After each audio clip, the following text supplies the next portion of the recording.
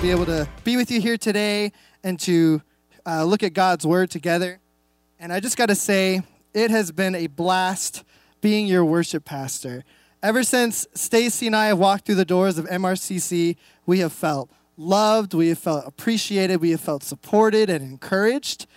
I mean, this church and its community and its people, we feel a part of something. And this church is really good at loving people.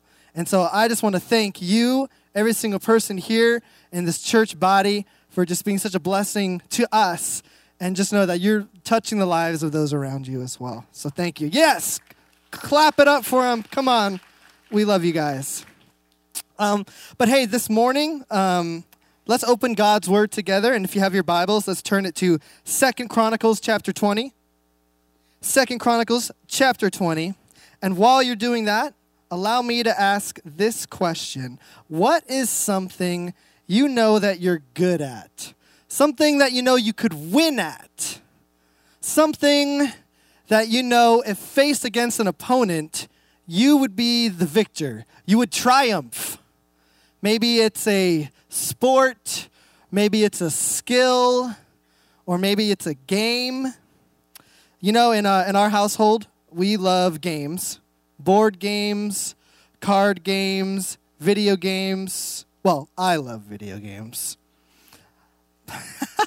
But for example, if Stacy and I played Risk, or I guess any video game for that matter, I'm going to win. I'm going to win, Stace. You don't stand a chance. I'm sorry. But if we played something like Pictionary, Stacy would whoop me every time. She is a talented artist, and I can't draw for squat.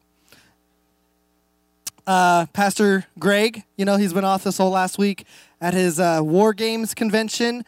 I don't think any of us would even want to attempt to try to face him at one of those things. I think you got to be at a whole nother stratosphere of nerd to want to do that.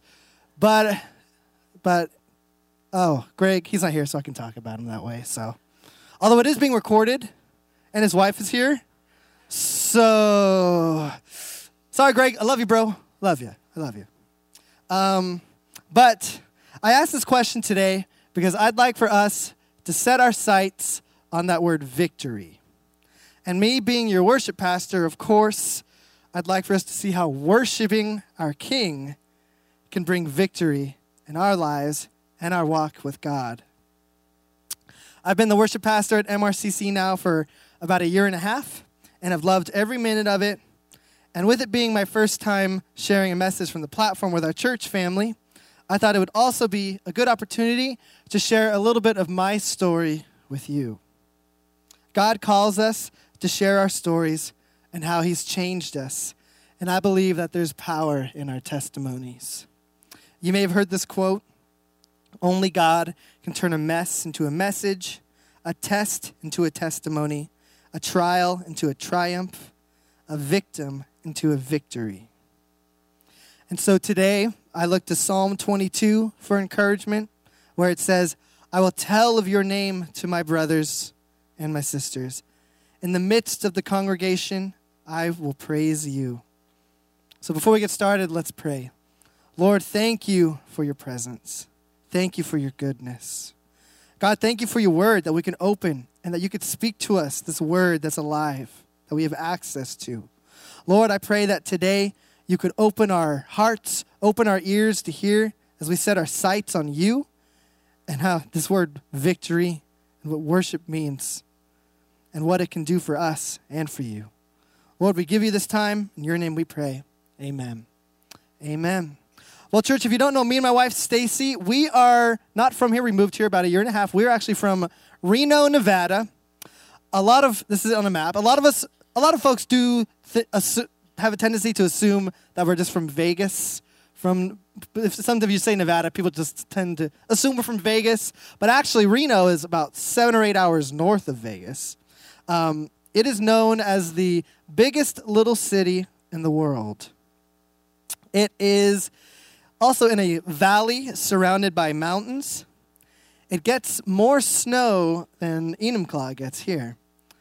And also, Lake Tahoe is only 30 minutes away. I mean, it is a beautiful lake, but it is oh so cold. So cold.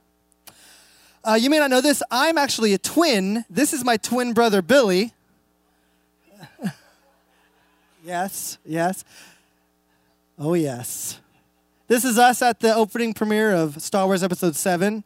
You know, maybe Greg isn't at that high stratosphere of nerd as much as I thought. But, you know, we had a lot of fun. We had a lot of fun seeing Star Wars. We were also very comfortable. By the way, I highly recommend wearing a onesie to a movie theater. It's the most comfortable thing in the world. This is my family at my older brother's graduation last year. That is my dad and his girlfriend on the top right. My brother Billy, my older brother Jackson, and get this, his wife is also named Stacy. That is my mom to the right, Rosie, and my stepdad Ken. And that is my grandma Margaret. And of course, Stacy next to me, my wife. My wife Stacy and I, we love games like we mentioned before. We're also pretty big Disney nerds. If you get to know us, you're going to know we are big Disney nerds. We're one of those Disney nerds who takes an annual pilgrimage to Disneyland every year. And we love pretty much all things Disney, Marvel, all that stuff. We just love it. When I was born, me and my twin brother, we both had health issues when we were born. I was born without a heartbeat, and my twin brother was born not breathing. And so immediately after we were born, they shipped us off to different hospitals in different cities. And my mom, this is a really tough time for my mom. But thankfully, she had a friend who loved the Lord. And it was during this traumatic time in her life that her friend got to counsel her and got to introduce Jesus into her life. My mom was saved through that traumatic time. And as a result, we got to live in a household where she brought us up loving the Lord. I grew up loving to listen to music. Then my parents would play in the house. My dad would play a little bit of guitar. I'd hear him playing Beatles songs or blues music. But unfortunately, when I was in third grade, my parents got divorced. And it was a very emotional and difficult time for my family. We stopped attending church at this time as well, as unfortunately some of us do when we hold on too much to our emotions. At this time, I searched for meaning and purpose and an identity, and I found it in music. I started listening to punk rock, angsty music like Blink-182 and Green Day. And my parents would also listen to some angsty music as well during this time. I know my mom listened to Alanis Morissette. My dad listened to Third Eye Blind. This was an emotional time for us. But I loved the music. I loved it. You know, I was so into it. The melodies, the rocking out, I loved it. So I started messing around with my dad's guitars. And my mom bought me a bass in middle school, my first instrument I ever owned. And from then on, I set out to teach myself how to play any instrument that I could get my hands on. Around middle school, I started a band, and we were called Wrong Direction. That was our name. I know. That could also be the title of this message. It was through this band that our guitarist, Jimmy, would invite me to his youth group. And actually, last summer, Jimmy visited us, and he got to play guitar with us one Sunday. It was a lot of fun. So if you remember seeing some random stranger here one day and never saw him again, that was Jimmy. But he invited me to his youth group, and I got to experience just how fun church could be. Because I don't remember church being as fun growing up. I don't know why, if there was that kind of stigma, or I don't know what it was. But this church was fun. Youth group was fun. And I can tell you, youth group here is also very fun. Probably even more fun. But I know. But, you know, I loved this youth group, you guys. I grew in relationship with the kids, with the church, and especially with our youth pastor, Jason. I loved that dude. One time we went to a youth conference, and it was there that I had my first big God encounter during worship. And I'll tell you what, I got to be honest. The enemy knows when God is about to do something big in your life because he was after me that weekend. Again, just being honest, it was a 2-day conference. That first day, I looked around at everybody worshiping, and the lights were low, the hands were raised, and I just looked around, and I was like, this is kind of, why are they doing this? This is kind of uncomfortable, kind of weird. This is awkward. Is this some kind of cult?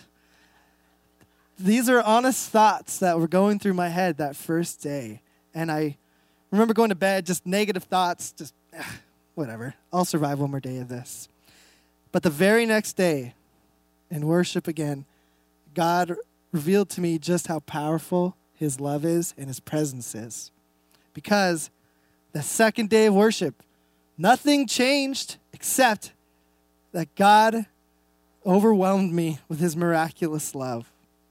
The music and the words, it spoke to me. And this is where I realized that I was a sinner in need of a Savior, and I gave my life to Jesus that day. One day after thinking this whole thing was a cult. But God met with me, and I began to follow him. I began playing on the youth worship team, and I had my first experience leading worship doing that. And it was such a blast leading worship with the youth. But one day we showed up to youth group, and we noticed that the doors were closed. And we couldn't, our Jason, our youth pastor, never showed up. And we wondered what was going on, and the kids were really confused. And then later, they informed us that, come to find out, Jason, who's originally from Canada, him and his family got deported back to Canada because of an expired green card. And we thought, that happens in Canada? I still have hang-ups with Canada to this day. God, teach me forgiveness. But you know, it messed with me, you guys. I put so much faith and hope in my pastor and not enough in my God.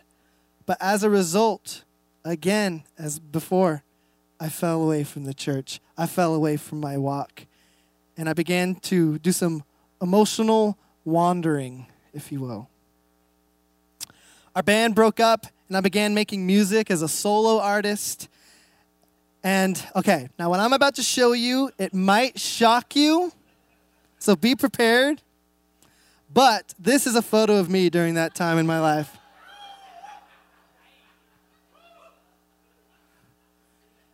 Oh, my golden locks. Yes, as you can tell, I thought I was pretty cool. Pretty cool. Look how cool I am. I started to think that a lot. And, you know, I did some stuff that I did think was pretty cool. You know, we got to do some fun stuff. I got to write and record music and play some shows. It was a blast. Me and some buddies, we wrote a song about Twitter. And this was right when Twitter got really popular. And we won a songwriting contest with it put on by this singer-rapper T-Pain. I don't know, has anyone seen The Masked Singer on Fox this last year? People don't want to admit it, but I tell you, that show was so fun. I loved it. But he was on it. He was the monster, and he won. Spoiler alert. You should still watch it. It's really funny. But yeah, I mean, that was a crazy time. We also got to meet Justin Bieber and record some promos with him on the radio. It was a fun time. He was a goofy kid back then. It was fun. But, you know, things were looking good. But just as it seemed that doors were opening for me to pursue a music career, each door would end up closing. It was like I kept hitting a ceiling but could never break through. And it just messed with me, you guys. That's what I thought I wanted. That's what I thought my identity was in. I began to feel less and less cool. And to make myself feel validated, I began to surround myself with some bad influences. I began to hang out in the wrong circles, hang out with the wrong crowds, and unfortunately, I started going down a path that was not good for me. However, that's when I happened to meet someone who would change my life forever, a newly saved Christian who was on fire for God and was substantial in helping me rekindle my fire and my relationship with God. And this was my now wife, Stacy, ladies and gentlemen. Stacy Buck, you did it. You did it, Stace. Did you just dab? Stacy just dabbed. Or maybe she was bowing. I don't know, it looked like a dab. But, I got to see her passion for Jesus, and it was on fire. She helped inspire me to pursue him yet again. I decided to put the world behind me and continue full-on pursuit of the Jesus that I fell in love with as a youth. I began courting her, and we were invited by an old friend from my youth days to play bass at a church. And the moment we walked in, we felt welcomed, we felt loved, we felt appreciated for who we were. Exactly like how we felt when we walked through the doors of MRCC the first time. And we began attending every weekend after that. Stacy and I were married by our pastor. This is Pastor Dan, and he discipled us very well. And it didn't take long for the worship pastor to find out that I played music, and he asked me to join the worship team. And on this team, I was so content with just playing in the background, playing bass, just doing my thing, just slapping the bass, I was totally cool with that. But I felt a pull from God in my heart, and also the leadership saw something in me as well. And my worship pastor, Aaron, began to disciple me and encourage me to pursue worship ministry. And of course, a day would come that our worship pastor would be out of town. He had been leading every day for every Sunday for 2 years and needed a break. And they asked me if I would be the one to lead. And I was terrified. I felt like I can't do this. I felt like I'm not worthy enough to do this. How can I do that? And then I realized, looking back now, that I was placing my identity in the man that I was, but not the man that Jesus died for me to become. My pastor said something to me in that moment that I'll never forget. He looked me in my eyes and he said, Weston, worship is not about you. It's all about him. Leading worship is about pointing people to Jesus. So stop believing the lies and start believing in God's grace. Because you see, church, he's the one who's worthy. He's the one worth singing to, worth praising, worth adoring. And it's because of his unending grace that when we were sinners, he chose to take our penalty. And as a response, we worship. And my approach to worship completely changed after that. And God confirmed to us a call of worship ministry, a call that has led us to this very church that we call home.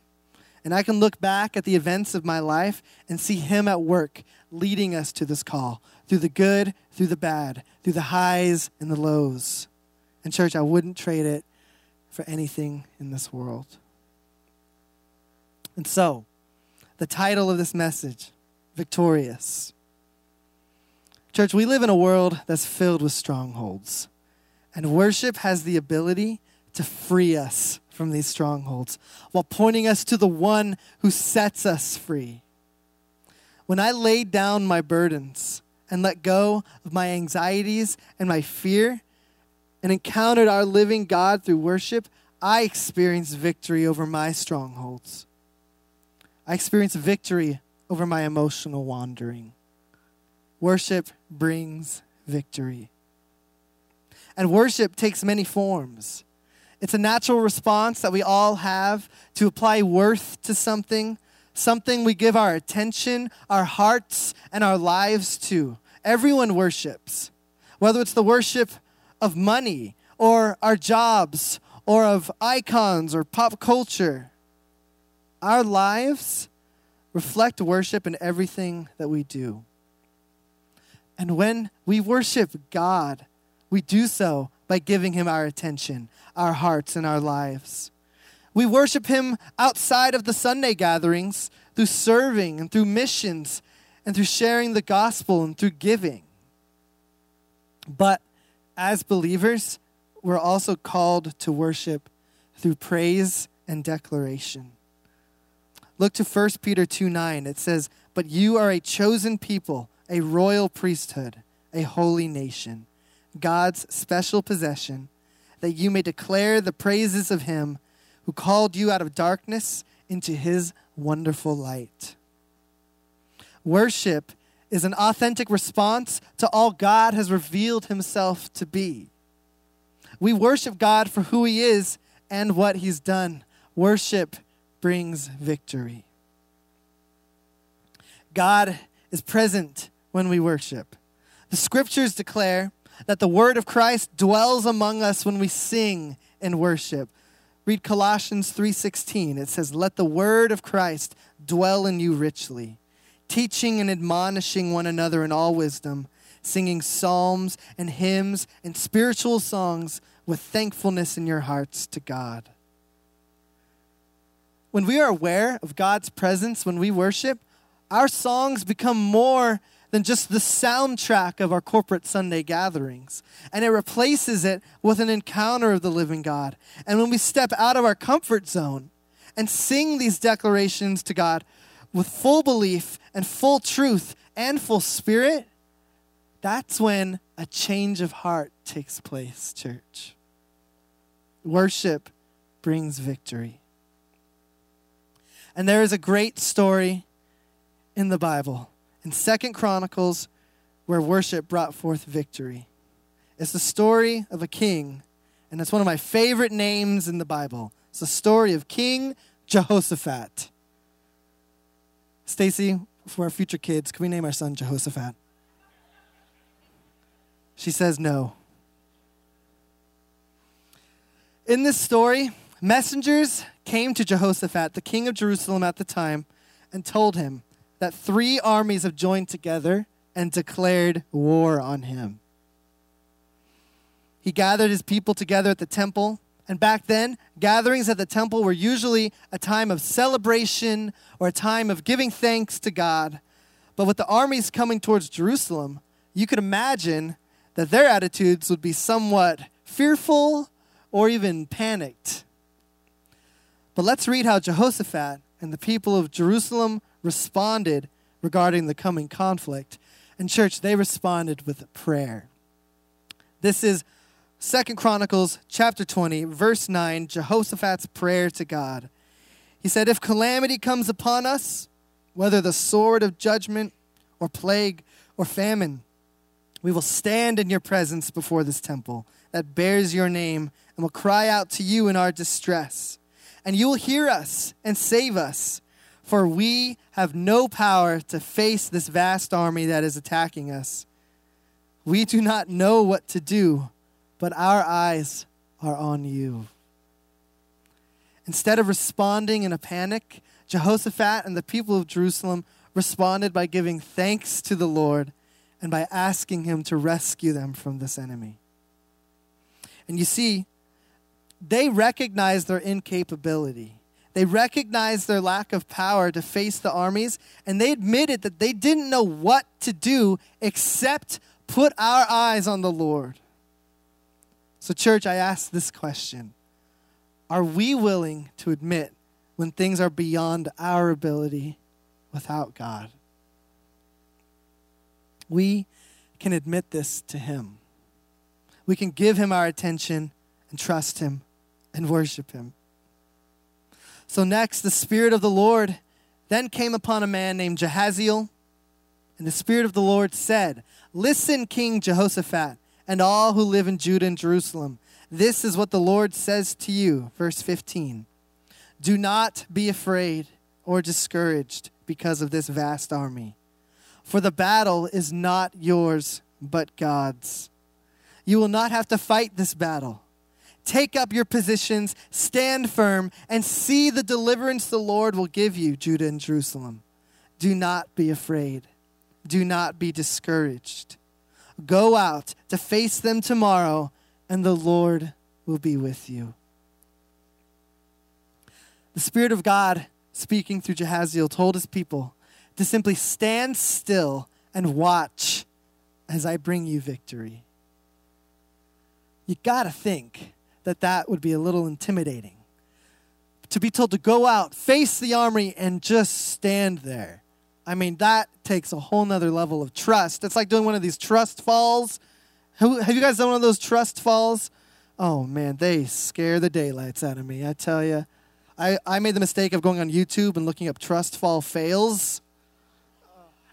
I thought about showing one, but, oh, man, I couldn't. Don't do it, or do, or don't.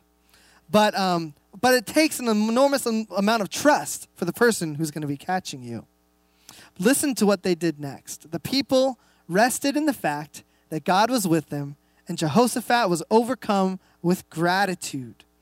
Verse 18, Jehoshaphat bowed down with his face to the ground, and all the people of Judah and Jerusalem fell down in worship before the Lord. So church, I ask this question. Do we trust God like this? And what holds us back? Is it our pride? Is it our fear? Is it possible that when we step outside of our comfort zone and act in obedience and worship Him, that He will meet with us in this way? Church, from personal experience, I can say that pride and fear hinders us from admitting our need for Him.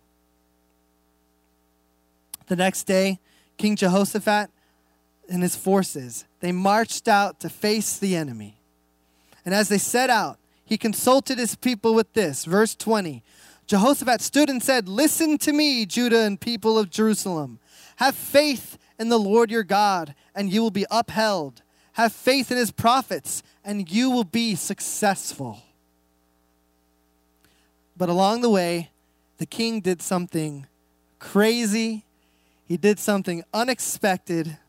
Listen to what he does next. Verse 21, after consulting the people, Jehoshaphat appointed men to sing to the Lord and to praise Him for the splendor of His holiness as they went out at the head of the army, saying, "Give thanks to the Lord, for His love endures forever."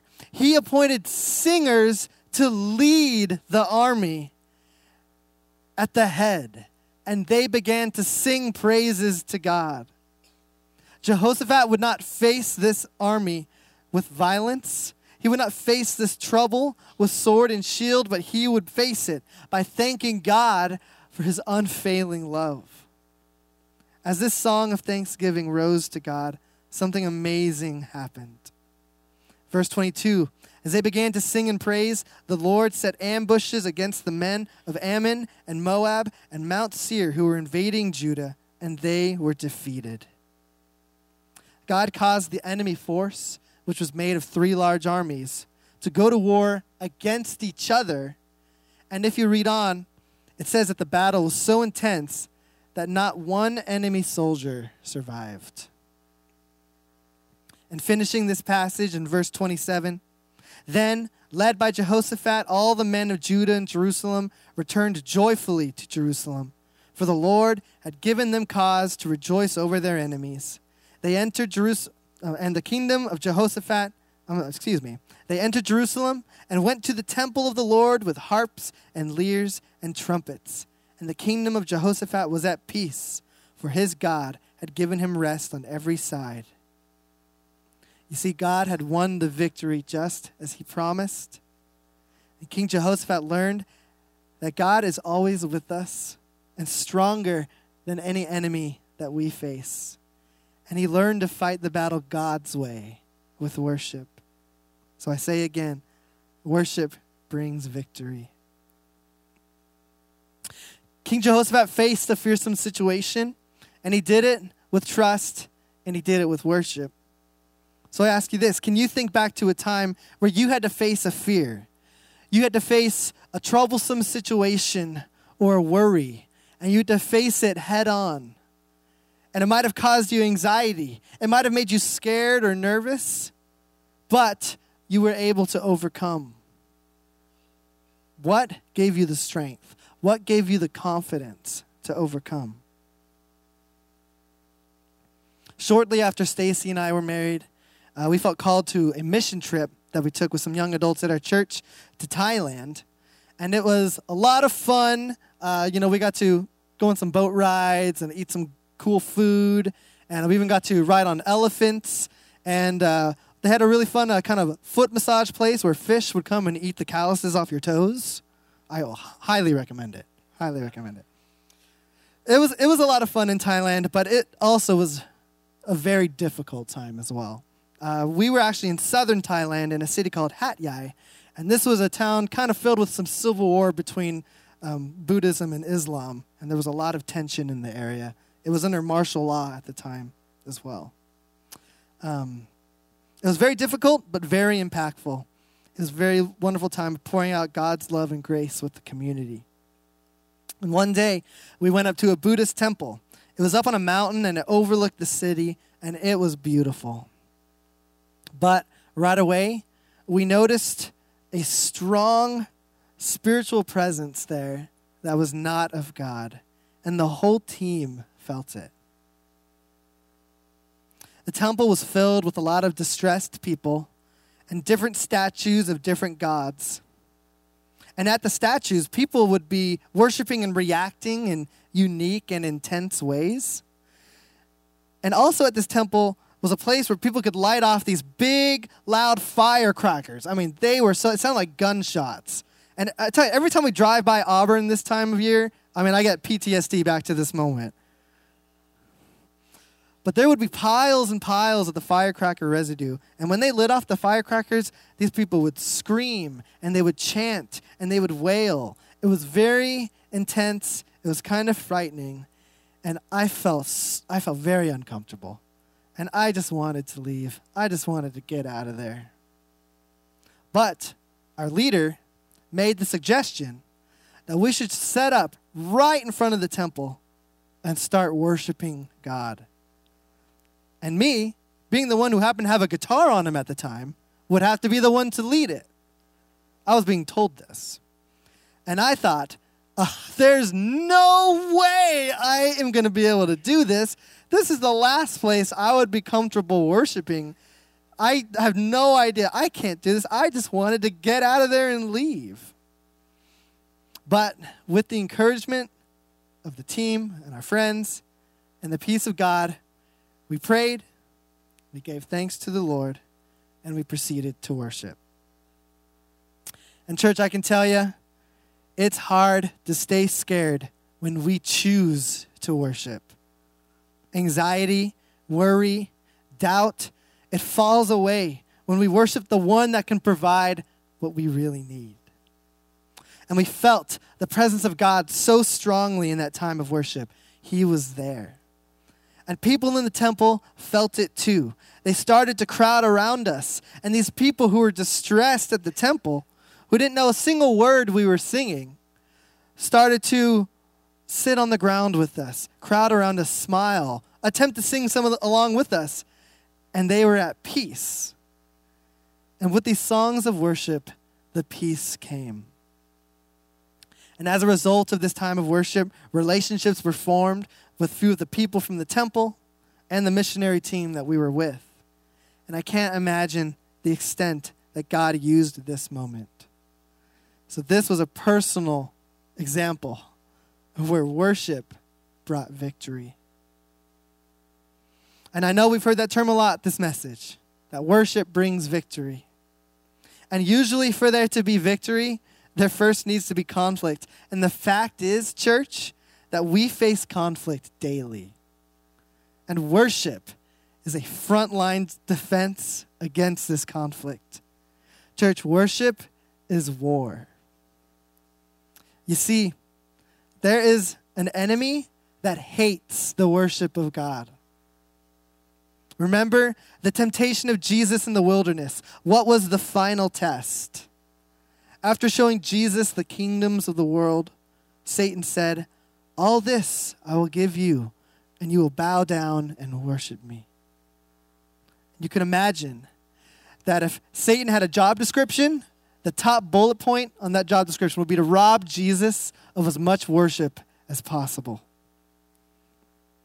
Author Zach Hicks puts it this way: we are on the front lines of a cosmic spiritual war, and we fail to see the fight for what it is, much like fish fail to see water. It's all around us, but our cultural climate has largely made us blind to how real it is. Church, if worship is war, then maybe it's time for us to wake up and prepare for battle. Not a battle in the physical sense, but when it comes to worship, we've got a fight on our hands.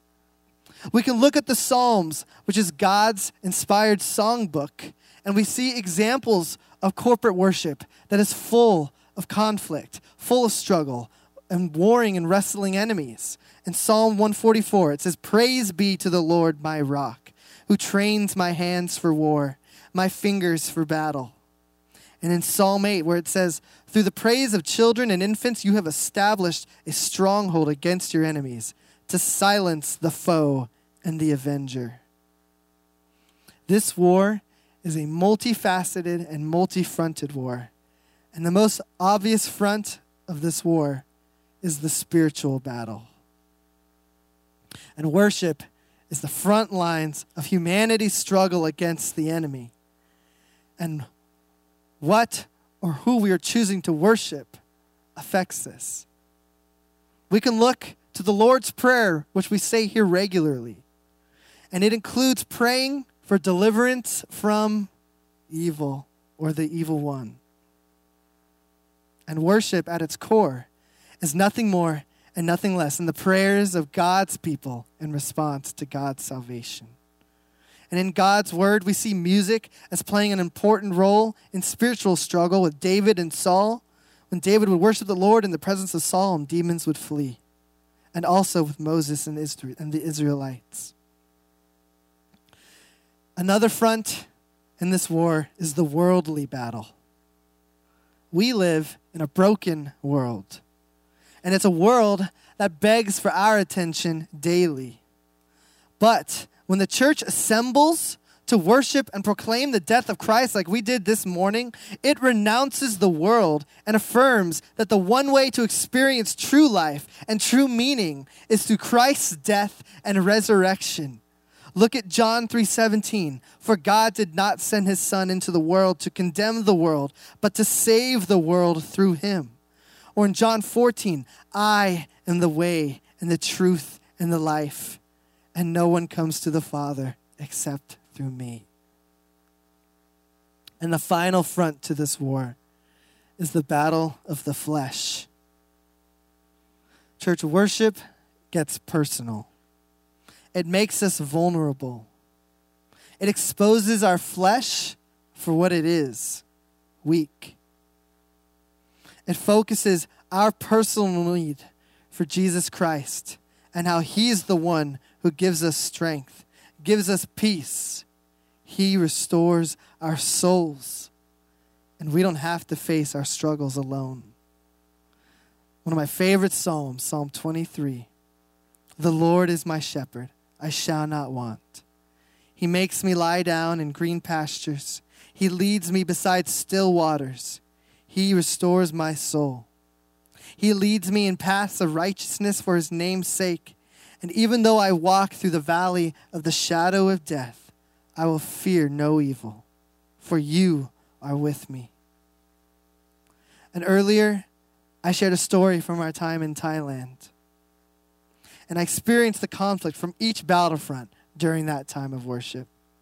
Spiritual, worldly, and from weak flesh. And in this multi-fronted war, filled with spiritual struggle in a broken world with a sinful humanity, God gives us the tools to fight on all three fronts. He gives us his word. This Bible is our sword, church. He also gives us the Holy Spirit in us. Jesus said that it was better for him to go, that we may receive the Holy Spirit. And church, he gives us our will to choose to worship. Through prayer, through song, through wise counsel, through community, through sharing our stories, and through encouraging others. God moves in us when we choose to worship. And when we worship, the gospel is proclaimed. And church, the gospel is alive. The greatest weapon that God arms us with is the gospel of Jesus Christ. The Lord fights for us with the gospel. The gospel wins the spiritual battle because of the cross. Look to Colossians. And having disarmed the powers and authorities, he made a public spectacle of them, triumphing over them by the cross. The gospel, it wins the worldly battle because at the cross, Jesus showed that the world's strength and power was insufficient. The ways of the world was flipped on its head, and even death couldn't contain the power of the gospel. 1 Corinthians 15, where the perishable have been clothed with the imperishable, and the mortal with immortality. Then the saying that is written will come true. Death has been swallowed up in victory. Where, O death, is your victory? Where, O death, is your sting? And finally, the gospel wins the battle of the flesh because it declares that sin is dealt with and righteousness is provided fully and freely as a gift. For it is by grace you have been saved through faith. And this is not from yourselves. It is the gift of God. Ephesians 2. In worship, the gospel is the greatest weapon we have. And until Jesus comes to claim final victory once and for all, we must worship and stay committed to that declaration. And finally, how do we lead the charge in the fight against the enemy, and the world, and the flesh? Well, it's by flooding all of worship spotlights on Jesus, so that every last one of us can fix our eyes upon worship's one true warrior, for it is he who truly brings forth the victory. Thank you, Jesus. Church, there was an amazing worship song out by Bethel that you may have heard. We've done it here a few times. It is called Raise a Hallelujah. And the lyrics do such a wonderful job expressing the power of worship with words like, I raise a hallelujah in the presence of my enemies. I raise a hallelujah. My weapon is a melody. I'm going to sing in the middle of the storm. You're going to hear my praises roar. Up from the ashes, hope will arise. Death is defeated. The King is alive. To me, this song sums up everything that our worship is about. And I couldn't think of a more appropriate response to this message than for us to come together and worship our King today. And as we do so, let's reflect on this message of victory. And let's realize that God is with us here and now, and always has been, and always will be. And let's humble ourselves today before Him and allow Him to speak to us through this worship as we respond in truth and in spirit and give Him our hearts in praise. So church, let us raise a hallelujah together and thank Him for who He is and what He's done. Would you stand with me today? And let's also pray to our Lord. Father, thank you. Thank you for your word. God, thank you for your presence. Thank you that your presence is an open door. Father, that we can face you face to face here and now. And we can worship you for all that you've done. And we can admit our struggles to you. And we can recognize and repent that we are sinners in need of a Savior. And God, you meet with us. You fix our eyes on the gospel. You fix our eyes on hero Jesus, the one true warrior, our victor. Lord, you love us so much that you provide a way. You are the one way. So God, we choose to follow you. We choose that through the highs and through the lows, through the mountains and the valleys, we choose to worship. Because by worshiping you, victory is brought forth. So Father, we worship you now. and victorious splendor of our King, of our Savior Jesus. We raise a hallelujah to you. Amen. Let us raise a hallelujah together, church, and sing to our God.